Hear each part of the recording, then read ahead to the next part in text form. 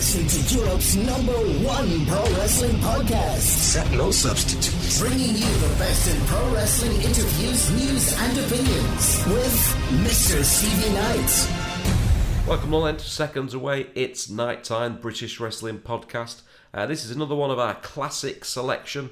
3 years old now, maybe even a little bit longer than that, with Rowdy Ricky Knight, another one of my favourite podcasts. Don't forget, there is a brand new episode up right now with the current reigning NWA World Heavyweight Champion, real good friend of mine, Nick Aldis. A fascinating talk about how the NWA has really come to prominence recently, what happened with him and TNA, and more. So well worth a listen. It's getting rave reviews, that one. So go and check it out. A brand new episode with Nick Aldis. But for this one, this is a real interesting listen, and good because you can hear just how the things came together to get the Ricky Knight and Sweet Saraya film together, Fighting With My Family, which was announced just after this interview. And you can hear maybe the seeds coming together for that film. So this was before the film came out. This was recorded just after Paige won the WWE Women's Championship. But this is definitely more about Ricky Knight. And you're going to hear stories about how he got into wrestling, and some of the amazing stories that's happened on the road with his tag partner Jimmy Ocean, who's a crazy guy. I've met him lots of times. He's absolutely crazy, but what a fantastic wrestler he was, and what a tag team they were as well, around the British circuit, while being completely mental all at the same time. And they've got some great stories to tell. So check this one out. Don't forget, you can find us all over the internet. Check us out on Twitter, which is at It's Night Time. Also on Facebook, which is at Seconds Away, It's Nighttime. And don't forget to subscribe as well, wherever you get your podcasts. You can find us on there. We're going to be uploading new podcasts every single week with some great guests on the way as well. So enjoy this one. Don't forget to subscribe. This is Rowdy Ricky Knight. How long have you been in the wrestling business for now, Ricky? Well, I'll get on 30 years. Yeah. 30 years. I mean, let's just digress this, because no doubt I'll start calling you Paddy, because I've known you for 20 years. Yeah, so Paddy, right. real name is Paddy. Yeah, real name is Paddy, yeah. If I start calling you Paddy, people will wonder what's going on. I let my friends call me Paddy, and you're my mate. Yeah. Your family, and you're a knight, aren't you? Well, I am a knight, yes, a distant cousin. That's right, yeah. If there's anything you don't want to talk about, Paddy, just mention it when I asked you, and I'll cut it out. Yeah, so, mate, no problem. All right. I've got nothing I don't really want to talk about. I figured you wouldn't have, so yeah, that's all right. Now, Paddy, if it's fair to say, you are a pretty hard fella. You've had a pretty rough life. Yeah. Tell us about your childhood growing up. Well, I grew up in a family. There's 15 of us. My mother brought up, and she also had my old nan there. She's lifted in and out of bed, so it was a tough old existence, and we had to have a roll call every morning, 2 or 3 sittings for breakfast and stuff like that.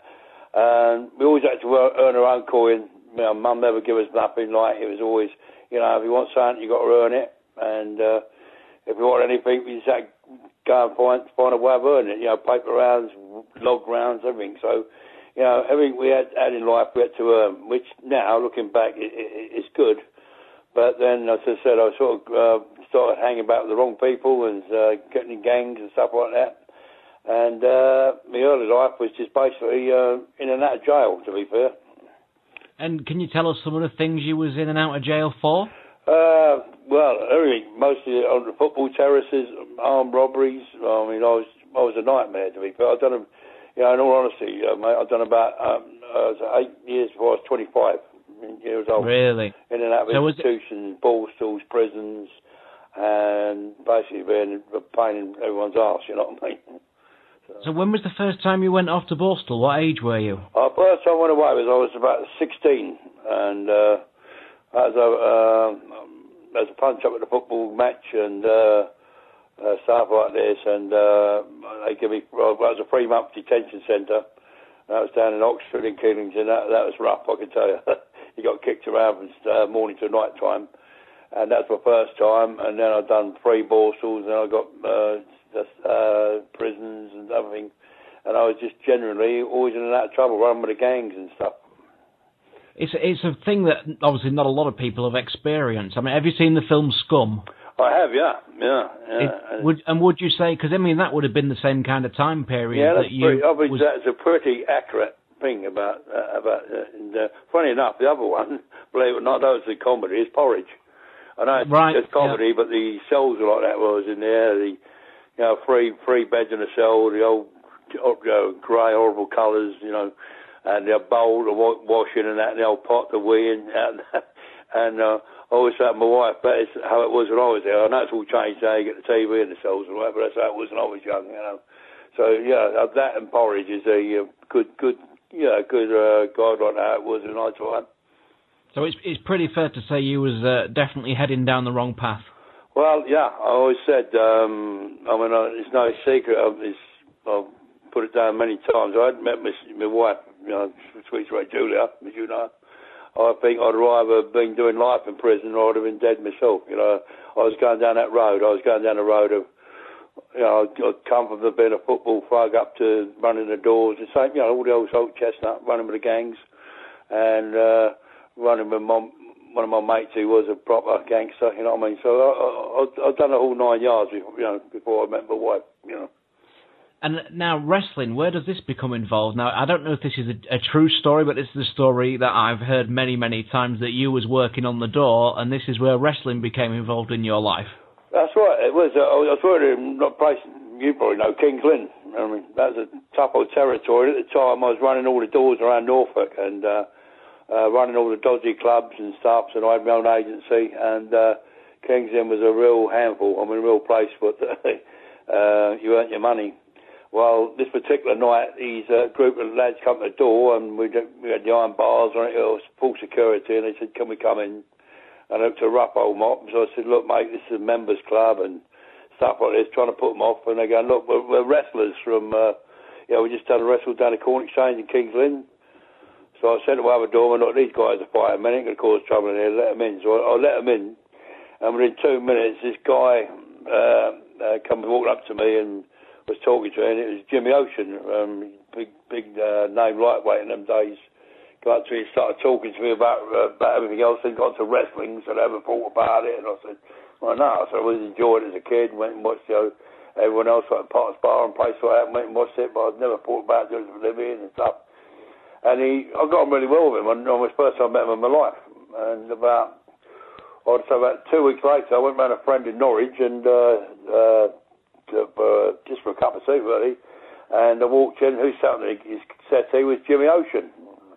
And I said, "Look, I meet you in the club the other night." He said, "Yeah," he said, "This is where I'm lodging." And I thought, well, that's a small world. And then he said to me, "Look, I'm going wrestling training now. Do you want to give it a go?" So I said, "Yeah, I'll come down, see how I get on." And we went down there, and Jimmy spent an hour or two with me. He said, "Look, you've got natural ability for this job, mate, if you wanted to do it." So I was at a loss, because I've always played football, I've always done everything else, and I said I'll give it a go. And I did, and the rest is pretty much history, really. Now, Jimmy Ocean, a lot of modern fans perhaps not know his name too well. Now, I know, obviously, you know. Fantastic. I mean, absolutely awesome work. He's right up there with the Johnny Kids, the Johnny Saints, and he's right up there with them. He's one hell of a fantastic worker. And he's never ever got the credit he deserves, in my opinion. Really didn't. He was a bit of a terror outside the ring, though, wasn't he, Paddy? He was. I mean, he was very hard to get on with. I'm not.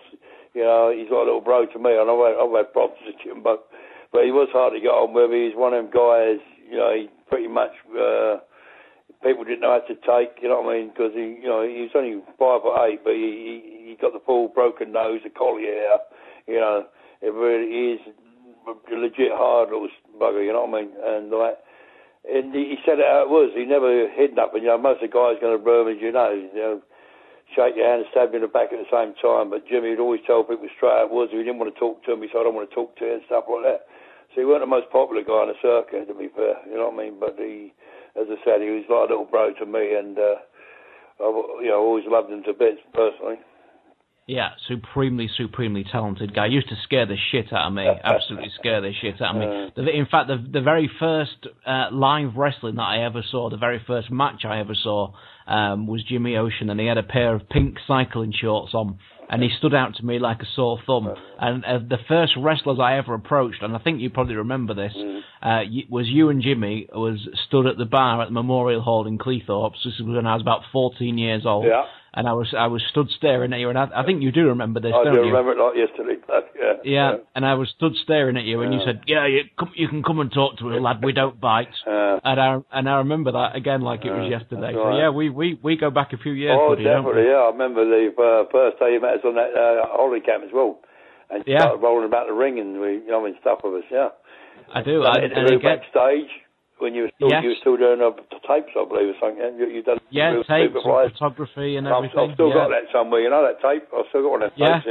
Yeah. So. Oh, it used to scare the shit out of me because Jimmy, like you say, Jimmy was this polarising figure that everyone was scared of. Oh yeah. And he said who's going to get in the ring with me, and I jumped at the chance to go in the ring with him. Yeah. And you said to me, you've got some balls, lad, and because I was keen to learn at the time. So yeah, great times, absolutely fantastic times. So I mean, obviously after this, you and Jimmy teamed up as the Superflies. Where did the name come from? Is it obvious? That's another story really, because Jimmy he went up to Leeds to work for Max and stuff, and while I was still working for the local promoter, and I said to them, my then first wife, I said, I think I'll have a change of hairstyle, to change a gimmick. So I went down to the hairdresser, and he'd done me the slick skunk style with a blonde at the top, black at the sides. So I hadn't seen Jimmy for 3 or 4 months, so I've been on the phone, but we never mentioned about this, having my hair done this way. And he was at King's Lynn Saturday for Brian Dixon, so was I. So I said, I'll see you there, bud. So I get there Saturday, walk the door, it's like looking in the mirror. Jimmy had the same done in Leeds, but we didn't know each other going to have it done. So I went, bloody hell, Jimmy. So it's amazing. He said, it's amazing. Well, at that time, Brian Dixon walks the door, went, bloody hell, a tag team. So he goes to Superflies, because at the time I was known as Superfly Ricky Knight. Right. He went to Superflies. So anyway, we didn't think much of it. And after the show, Jimmy went, Brian, are you serious about the tag team? And he went, bloody hell, yeah. So Jimmy said, right, we'll go out and spend some money, and we'll come back to you when you're ready, which is what we've done. And we went back and we became very colourful and outrageous, and we took it back to Brian, and he loved it. And to be fair, I've got to give Brian his due. He was the one who created the Superflies. He's the one who pushed the Superflies. He's the one who sort of made us what we were. I mean, you was literally out 7 nights a week for Brian, wasn't you? That's right. Yeah. I mean, Brian was our main man. He's our main promoter. And, at the time, Brian's head was really in the game, and we had some great tag teams around the time. Ben and McCoy, and Task Force One, the Kilbys.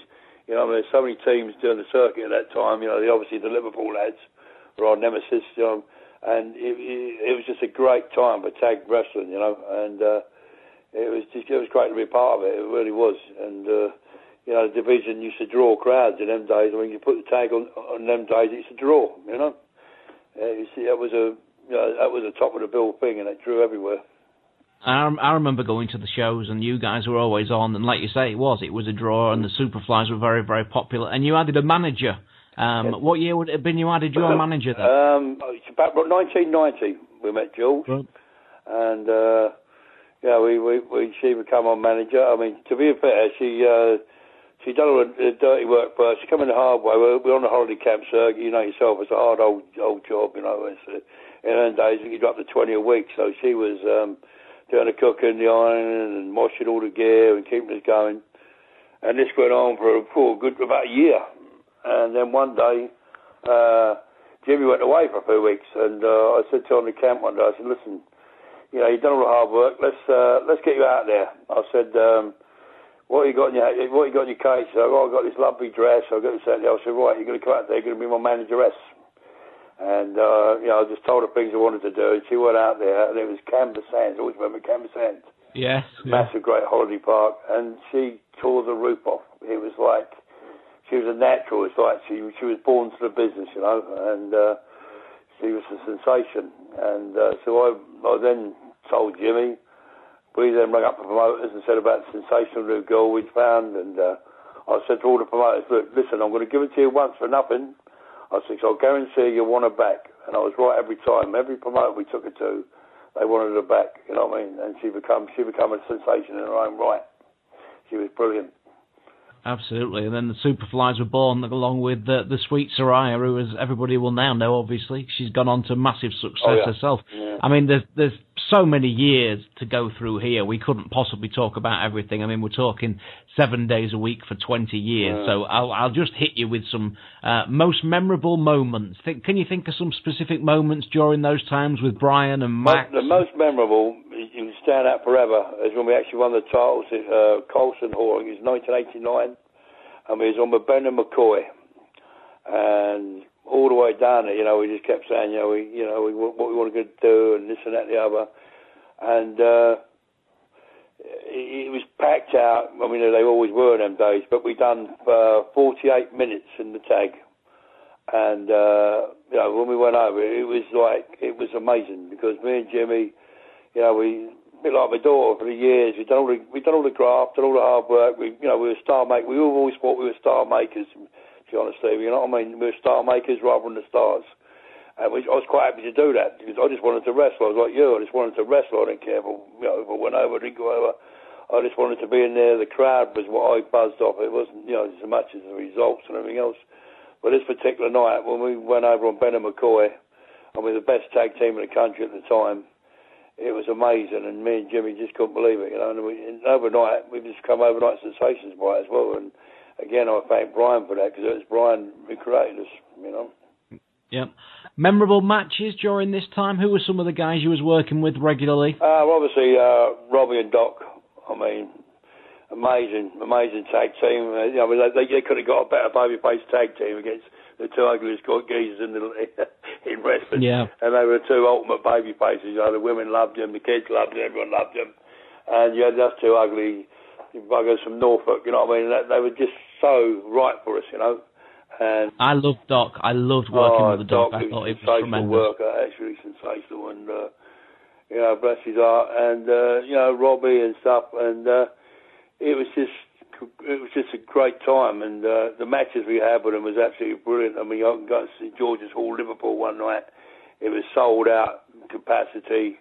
And there's a match between us and them, and the chance of Liverpool was like being in the coppin. It was deafening, and it was just amazing. And of course, the other two was Ben and McCoy. I always thank Ben and McCoy for that match at Bristol when we won the titles. It was 48 minutes. I said, them guys, they worked their hearts out. They worked their hearts out to make us look good. They made the work out to put the actual wrestling over. They were fantastic guys, And I can never thank them enough, because they were just great people, And they helped make our career. And so many guys, in them days would help you more than India. There were some great people around. I do miss them days, to be fair. Yeah, absolutely. Now, obviously, when you was working for Brian, Brian is renowned now for having so many Americans over. I mean, he gets them before they're famous. Obviously, they come over here to learn. Yeah. Can you think of some Americans and Japanese guys that you've worked with that have gone on to become mega famous? Well, I was just thinking about it last week. I was actually met, he's Fuji Hamada here. He's now Juice upon the Liger. Yeah. And I actually was on a show with him last week, and it was like 20 odd years since we last wrestled, And to go in there, and Kojima, he was there as well, and they actually remembered. That was really nice. I walked in, and Kojima, he went, Ricky Knight, and Jimmy Olsen, straight away. I remember Jimmy Olsen. It's like, is that a nice remembrance of him, or is that not? You know what I mean? And they were just great people. And obviously, I've worked, with some great Americans as well, like Jake the Snake and Earthquake and Marty Jannetty and people like that.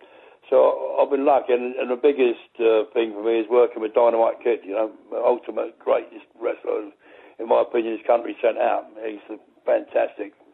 And even though I worked with him at the end of his career, the heat and the thing we got working together was fantastic. Great worker, And, I've been lucky. I've wrestled with some great people, and they made me look $1 million. Don't worry. I think sometimes you've made them look $1 million as well. So, well, I hope I play my part, but I mean, I've always said, I'm more, when it comes to wrestling ability, I'm more of a showman, I can wrestle, but I've always been a showman. A bit like yourself, really. You know what I mean? Absolutely. I mean, you could have been my brother, couldn't you? Yeah, I think, yeah. Who does less and get most heat? That was all my I think we used to have competitions for that. Especially when we were together. I remember some good matches with you at Norwich, mate. And we used to have them ranting out the aisles, and we hadn't touched for about 10 minutes. I was watching that yesterday, actually. Yeah, great memory. Oh, no, great. And the old get to the top rope bit and get Bert to go and all that. I mean, it's just what I'm saying. I think that's the thing we're missing from. I was just saying to some of my students the other night, in the old British style, there's always that little bit of comedy, you know. Even in the heat of the battle, I remember Colston or Bristol that night when we won the titles, it was so serious, and the kid McCoy was bleeding like hell, there's blood coming out everywhere, and Jimmy's going, tag me Rick, and he's swaying on the rope, you know what I mean, suddenly falls into the ring and stuff like that, in one comedy spot in the whole match, you know what I mean? Yeah. But that was just how it was. There's always that little bit of comedy in it, and I always found you were you was a prototype sort of British wrestler, you know what I mean? That's how I like to think. We give him a little bit of humour, we give him a little bit of everything, you know, and I think that's how it should be. I think so. Yeah, I agree with you. I think people are sometimes afraid to put humour in, aren't they? For fear of coming across as looking a bit silly. That's but right. I think, you know, to blow our own horn a little bit, I don't think we ever did a show, me or you, where we didn't get heat. No. You know, no matter what we was doing, I don't think we ever did a show where we didn't get heat. Because, as I said, and I was for you like me, I never worried about who I followed because I'd do my own stuff. You know, I knew I could do what I do and still get heat, so I never worried about following anybody or nothing. And I just quite enjoy it. I just love the crowd. I loved everything about it. You know, I mean, I still, you know, you can hear now, I still love the business as much as I did then. You know, I'm 61 now, and I just still love it as much as I did back then. It's just something gets in your blood, and you can't get rid of, you know. Now, one thing that you are, which I am not, though, Paddy, is a pretty hard chap, pretty tasty fella outside the ring. Yeah. And I know that you and Jimmy got into quite a few scrapes outside the ring. Can you tell us about any in particular? What, against each other? Or against no, I'm sure against each other.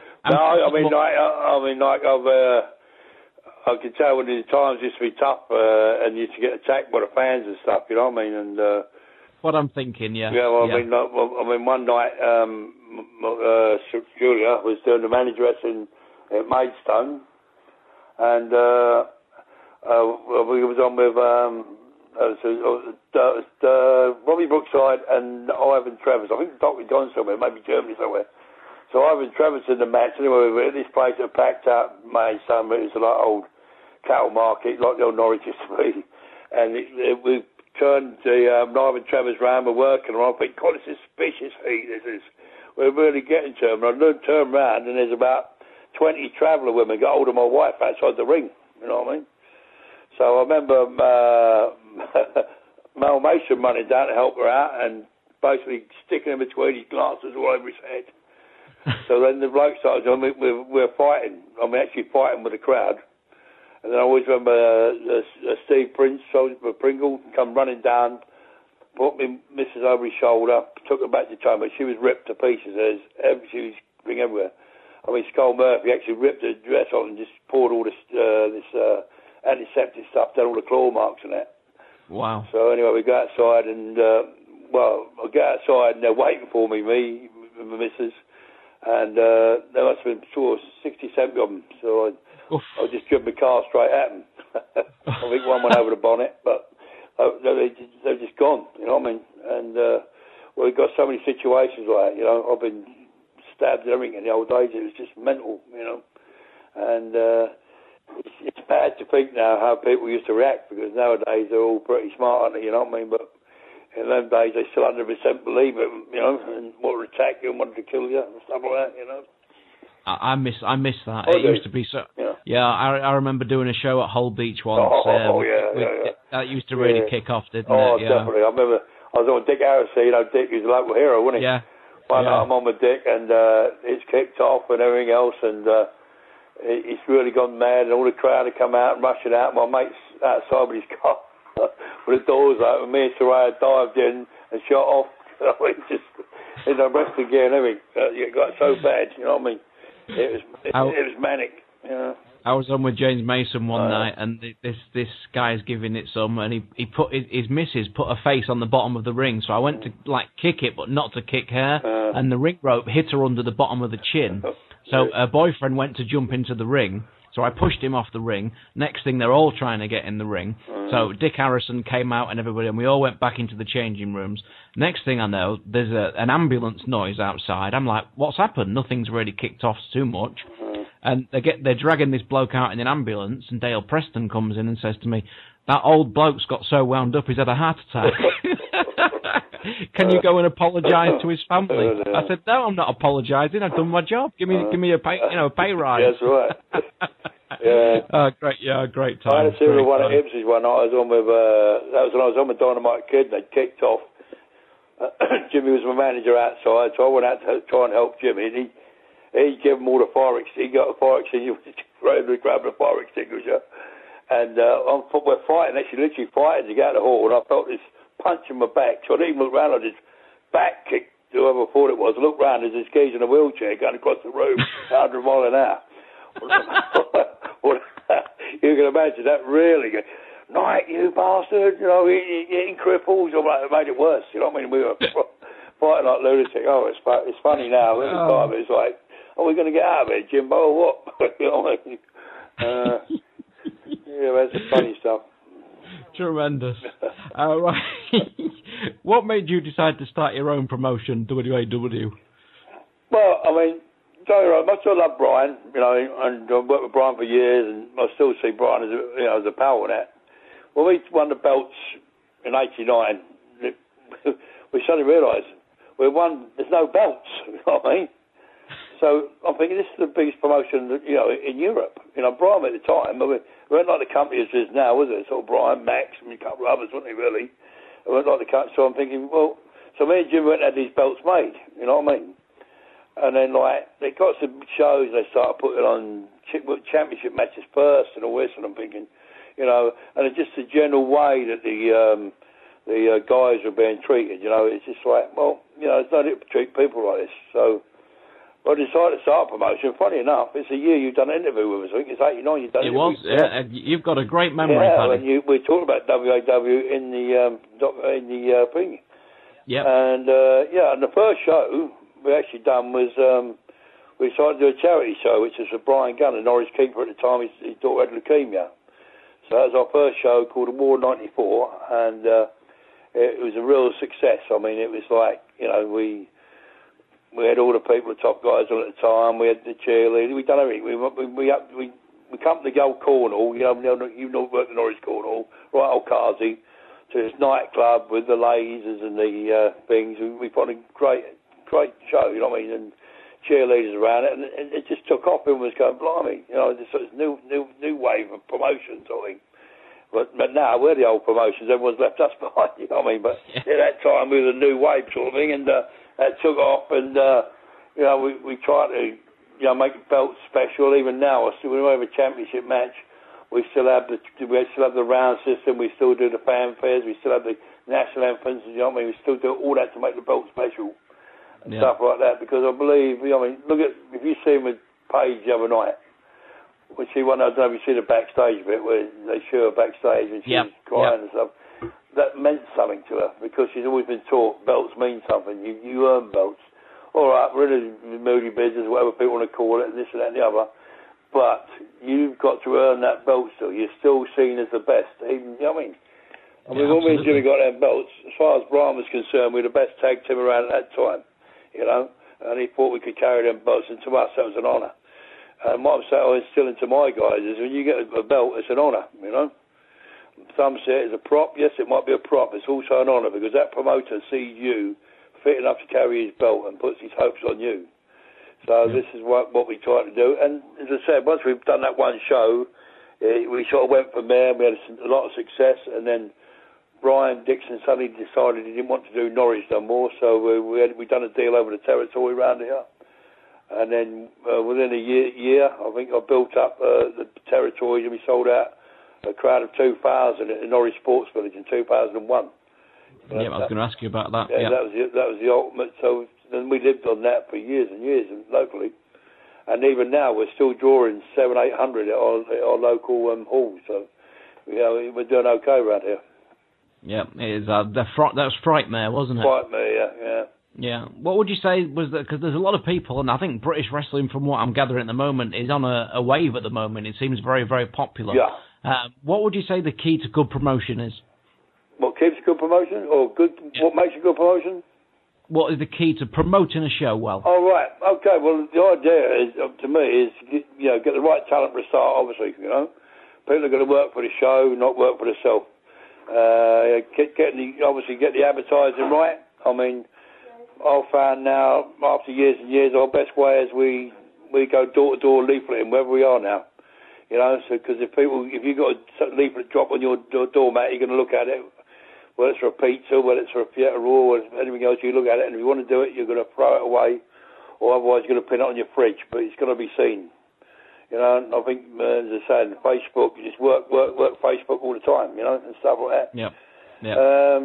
As I said, try and believe as you can, because my idea is that, all right, people know we're this, we're that, but I always say we're fighting illusionists, I look at someone like that magician on there, Dynamo. Have you seen him on the telly? I haven't, because living here, we don't see a lot. Look at him, right. He is sensational. You look at him, you can't, and the tricks he do is amazing, but it's a trick. But you walk away amazed. And I said to the lads, that's what people do watching WAW shows. I want them to walk away amazed. They go, well, we know this, we know that, but how did they do that? Did you see that? And this and that and the other. So every time we try and keep things going and storylines and stuff like that. I mean, I've just done a year with my sons up to my retirement, and we got our own sort of stuff where we do our own publicity on our own WAW channel and stuff. And the time we got to the match in the cage, you could feel the atmosphere as the cage was going up. It felt like a big fight night rather than a wrestling show. You know what I'm saying? I mean, absolutely. We suspended belief. That's what I'm saying. Just that for that 2 or 3 hours is suspended belief, and I think that's what you got to do, and not be so blasé about it. Oh, people know. Don't worry about it, but don't rub the faces in it. That's what I'm saying. Still try. I still keep the backstage safe. No wives, girlfriends, kids come backstage. You know what I mean? No internet reporters come backstage. If they want, they come to my shows. They can talk to people, but don't get backstage. I still keep the backstage as our area. You know what I'm saying? Belongs to Absolutely. us. That's where we get our inner 100%. Yeah, 100% agree with you there. 100%. Now, obviously, you've got a huge wrestling family. Yeah. I mean, this is going to take 20 minutes, but tell us your wrestling family in order of when they started wrestling and ages. Well, I got myself, obviously, and then it's my wife, Saraya, Jules, as you know her, and then it's my daughter, Nikki Best. She wrestled for a long time, but she's now stopped. She's now a medium. She's gone from wrestling to be a medium. I had my brother Jules. He wrestled for a while. He's a boxer, but he wrestled for 2 or 3 years. And then I got my other son Asa, who tried wrestling, but he's got food illnesses. But he does refereeing for us now and again. And then we got Royster, Roy, Zebra Kid, people that know him. And then we got Zach, my other son. And then we got Paige, obviously. And then we got my 2 grandsons now who are doing the Battle Cats, the tag team of the Battle Cats. Because Jimmy passed his mask down to my grandson when he used to do Battle Cat in Japan. He passed his mask down to my grandson Ricky. So that can't be Roy's lad. Yeah, Ricky. Yeah. No, how old is he? He's 14. Yeah. No way. Yeah. Oh my Lord. Yeah, and Patrick, which is Nicky's son, he's 14 too. So. Wow. Yeah, so they. I can't believe Ricky's 14. He's making. Yeah, he's tall. he's a tall lad. He's coming on well. Yeah, making me feel very, very. I have them in the cat stuff because they're still young. But I mean, when they're in that stuff, you don't know because they do some of the stuff and they do it sensational. You know what I mean? So like I did with Zach. What we did with Roy. All my kids started so young. They all started in the mask because they started so young. But they shock me how good they are. I think they are, but.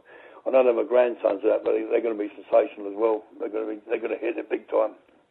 You've got and if anyone doesn't believe it when you say that, I think you've got some proof in the pudding now, haven't you? Oh yeah, I mean, it's players and So, yeah, I'd like to take a plug for Nick as well, because he started with us, Nick Aldis, and I'm proud of him too.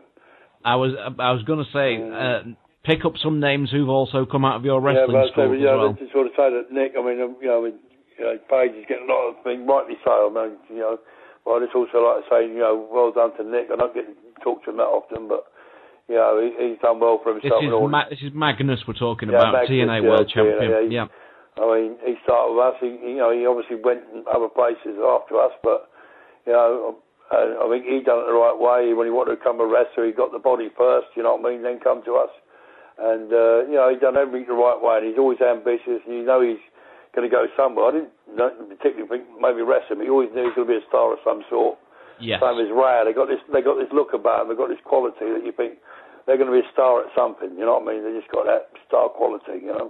Yeah, and I still think you'll find Zach and that will be up there and Roy in the end, because they're still trying. They ain't going to give up yet.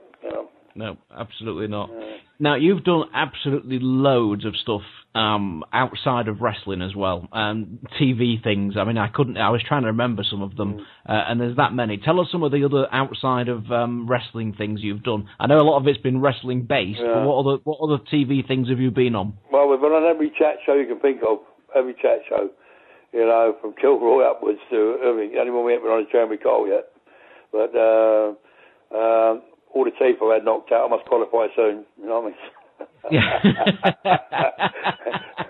But yeah, so with that last documentary, we've done A Week in the Life of Sweet Saraya, which is more a documentary on the family with the wrestling, even though wrestling was a part of it. It was when we were running the pub and everything else and stuff. And we just so much we've done over the years, It's just try to think of more, Oh, of course, you had a pub as well. Yeah. That was called The Wrestlers, The Wrestlers Arms, yeah. We had 3 pubs and all, but the Wrestlers Arms we had for a couple of years, yeah. That's part of the documentary done. It's just seven days of the life of Julian, really.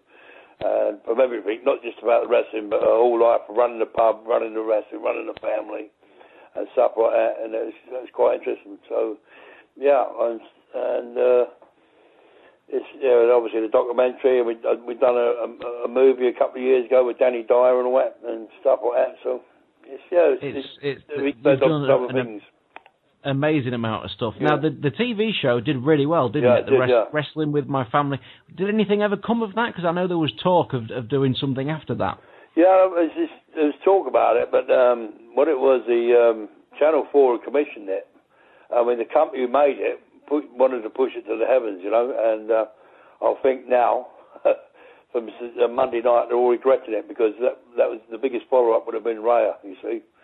And I was talking to the director the other day. He's got some other things in mind for us, but I don't think it's going to be a follow-up to the documentary, because I talked to him the other day. He's got some other things he wants us to do, you know what I mean? But he hasn't pitched the ideas to me yet, but he said that we're too good a family to leave out stuff he wants to do. So, and funny enough, he was a Superfly fan. That's how we got the gig in the first place. He used to watch me and Jimmy in the old days. So when he got a chance to do something on wrestling, he said, I'm going to see Ricky Knight. And originally it was going to be about me and WAW as a company, but then when Ray got the call, it all changed to be about her, so which is nice anyway, because I think it come across really good. It did. It was good. Very, very good program. Yeah. I mean, your entire family, with its ups and downs and its good bits and its bad bits and everything, is a riveting story, isn't it? We are what we are. We're cat-slash people. We don't have no airs and graces. We are what we are. We say as it is. And I always say we're like Marmite. People that love us or hate us, you know what I mean? But I think when people do I think that documentary helped us in a lot of ways, because a lot of people who before, see us as these people suddenly got a new idea of us, because we got a rough exterior. We're close-knit family. We're loyal family. We're loyal to everybody. And there's only thing in life I say is, you might not have no money. You might be able to give much, but you can always give loyalty. It costs nothing. You know what I'm saying? Right, we've got to talk about it then. Your daughter has gone on to, just the beginning at the moment of what is going to happen to her. What are you hoping for from her? Do you have any worries about her? Obviously, when you go out to America, she's just won the women's championship. It's just the beginning for her. She's gonna earn herself a lot of money. Do you have any worries? It's always a worry. I mean, as I say, because like at the end of the day, she is on her own over there. She's she's a girl. She lives on her own. Everything's on her own at the moment. So I do worry. And obviously all the travelling and all the flying and everything else. It's a risk business, isn't it? In the ring, yourself. You're trying to ensure your car's a wrestler. The insurance goes through the roof because obviously. The more travelling you do, the more chance of accidents and that. So every time she gets on a flight, you see her worry, just stupid things like that. It's just like, because she is like the apple of my eye. She's my princess, So and that's a downside. I don't see enough of her, but I mean, I know she's doing well, but I still don't stop me worrying about her all the time. Roy, I know, and now from what I'm gathering, reading on social media, being stuck here in Cyprus, he's trying to get a work permit. Is this because there's been interest shown in him? Yeah, I can say there's interest shown in him, and by 2 or 3 people in America, and he's been offered a movie role, to be fair. Right. Him and Zach. So the thing is, as I said, because he's got a bit of a checkered past like me, we're down the embassy, we've been trying to sort it out, and he got a bit of a knockback the other day, but it's not a permanent one, so we're going to other places. We've got a couple of sponsors in America who want to bring him over to do this movie and that, so we're hoping that's going to help. But, I mean, the boy's just, he's turned his life around. People see the old Roy, he's not like that no more. He's got a family, he's got a mortgage, he's got kids, he's got a lovely wife, you know what I mean? He works hard in the gym every day, and he's really turned it around. And I just want the boys to get the break he deserves, because Steve, and I know he's been one of the best around for years. You know what I mean? Yep. I know he's my son, and I'm biased, but I mean, enough people would tell you that he's been one. I just think he deserves his break. And obviously Zach, he wants to do it. They want to do it as a tag team, so Zach wants to do it with his brother. Because they got this hooligans tag team thing going on, which has been proving a great success in the moment and stuff, and getting recognised around the world as well. So Zach wants to go with his brother. So that's at the moment that's a sticking point, but we're working on it as we speak, really. Yeah, fantastic, and fingers crossed for absolutely, because I mean, like you say, Roy's got his checkered past, and it's unbelievably difficult to believe when you meet him because he's such a lovely guy, and I know that since his troubles, he's turned it all around, and fingers crossed for him. Hopefully, something will come off. Right, winding down with this question, and I think you are probably the man to ask this question too. We've got so much talent in the UK, and unfortunately, it's leaving the UK and it's going abroad. Like you said, Nick Aldis, Magnus, Adrian Neville, Spud, your daughters, your kids are looking to leave. The great wrestlers are looking to leave. Yet there's so much talent about right now, probably more than there's been for, Christ knows how long. What do we need to get British wrestling back on television? Well, to be honest, that's another thing I'm working on now. I'm always working on it. I've been working on it for years. But between me and you and everybody's going to listen to this podcast. What are you saying? Stevie, come on. Anyway, I think we're as close as now as we've been for a long, long time. Let's put it this way, without saying too much. I think we're as close now as we've ever been to wrestling back on TV. There's a hell of a lot of interest, But it's going to take for everyone to work together. That's the problem, and it's getting everyone to work together. You know that yourself, mate. I mean, we've got so much top talent, but to bring them all together, we've all got to work together. We've all got to believe in the product and bring all these guys together to bring the best shows, you know what I mean? So it's time for promoters and wrestlers and everyone else to drop the ego and do what's best for British wrestling. Let's get all this talent on TV. And one man can't do it. We need the whole country to come together. And Zach's actually got a campaign at the moment to get British wrestling back on TV, and he started on Facebook, and he's getting a lot of attention from a lot of TV companies at the moment about it. So we'll just keep our fingers crossed. But I believe it's the nearest we've been to getting them to listen to us for a long time. Watch this space, then. That's it. Watch this space, definitely. I mean, we got a little one at Ben TV on a Saturday night. It's an African channel. Remember Morris? Too? Absolutely, I do, yes. Well, yeah. Morris has got us a little deal on there on a Saturday night, 182 on Sky and stuff. It's not the most quality channel in the world, but Morris has got us on there. But at the moment, they're just showing old footage from WAW and stuff, you know. But that's just a 6-month contract and stuff. But that's breaking us out and just get to the African market and stuff. And we've already got stuff come out of that, so that's been worth the project in the first place, you know. So everything is in place at the moment. And as I said, we've got a lot of people battling our corner at the moment. Even TV people are battling our corner and believe that, you know, wrestling back on TV. Look at the darts. I'm just watching the darts now. I mean, that was on its arse a few years ago. They get 11,000 crowds. Can you believe this? 11,000 people watching darts. It's crazy. Yeah. So with the right product and the right people working together, then it can be done. I was saying the very first NXT show that was shown on the network that your daughter was on, I think that is the exact kind of setup that we could look at for the British show. Yeah, I thought that was definitely something we could aim for. Well, the thing is, my home thing is now a TV studio. You know, my home base is a TV studio. Epic Studios in Norwich. It used to be Trish's Studios. That's where we run now. We've got all the cameras are still there. Everything's there. It's actually a TV studio. And I keep telling people, come on, let's get this done properly, you know. I've got a terrific film crew, all the HD cameras, got all the production crew we need, you know. And so I just worry about people working together. That's all I worry about, because we can get this done, you know. Yeah, fingers crossed everybody will. Hopefully, you see, everybody will listen to this. You see, even though your words were laughing, saying nobody listens. Top 300 in the world, may I say? Yes. Right, anyway. Right, here we go. I would listen to you, mate. Definitely. Right, as we wind down, Paddy. Okay, buddy. Favourite opponent of all time? My favourite opponent? Apart from obviously Dynamite Kid and people like that and the top guys, my favourite opponent is Crusher Mason. Yes, I know he's a hero of yours. Absolute, my hero, icon, my best friend and everything. But he was brilliant, most underrated heavyweight this country's ever seen, in my opinion. Favourite match of all time? The one we mentioned earlier with King Ben? Yeah, King Ben and closely followed by a cage match with Roy in Lowestoft about 5 years ago. Yeah. Right, and finally, we have to finish it. We have to do some word association. Right. I'm going to name 10 people, and I want you to give me your opinion on them. Right. Okay. So one word or do you want an opinion? I want an honest opinion. Okay. Use any language you may want. Okay. Say anything you want. Right. Okay. Kendo Nagasaki. No, a bit understood.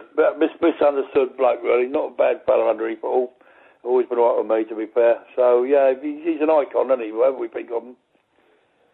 Brian Dixon. Brian is another one. I mean, I class Brian as a friend. I mean, we've had our ups and downs, but he is the number one promoter in the country, and he's the one you've got to aspire to beat. I don't think anyone can at the moment. He's the top man.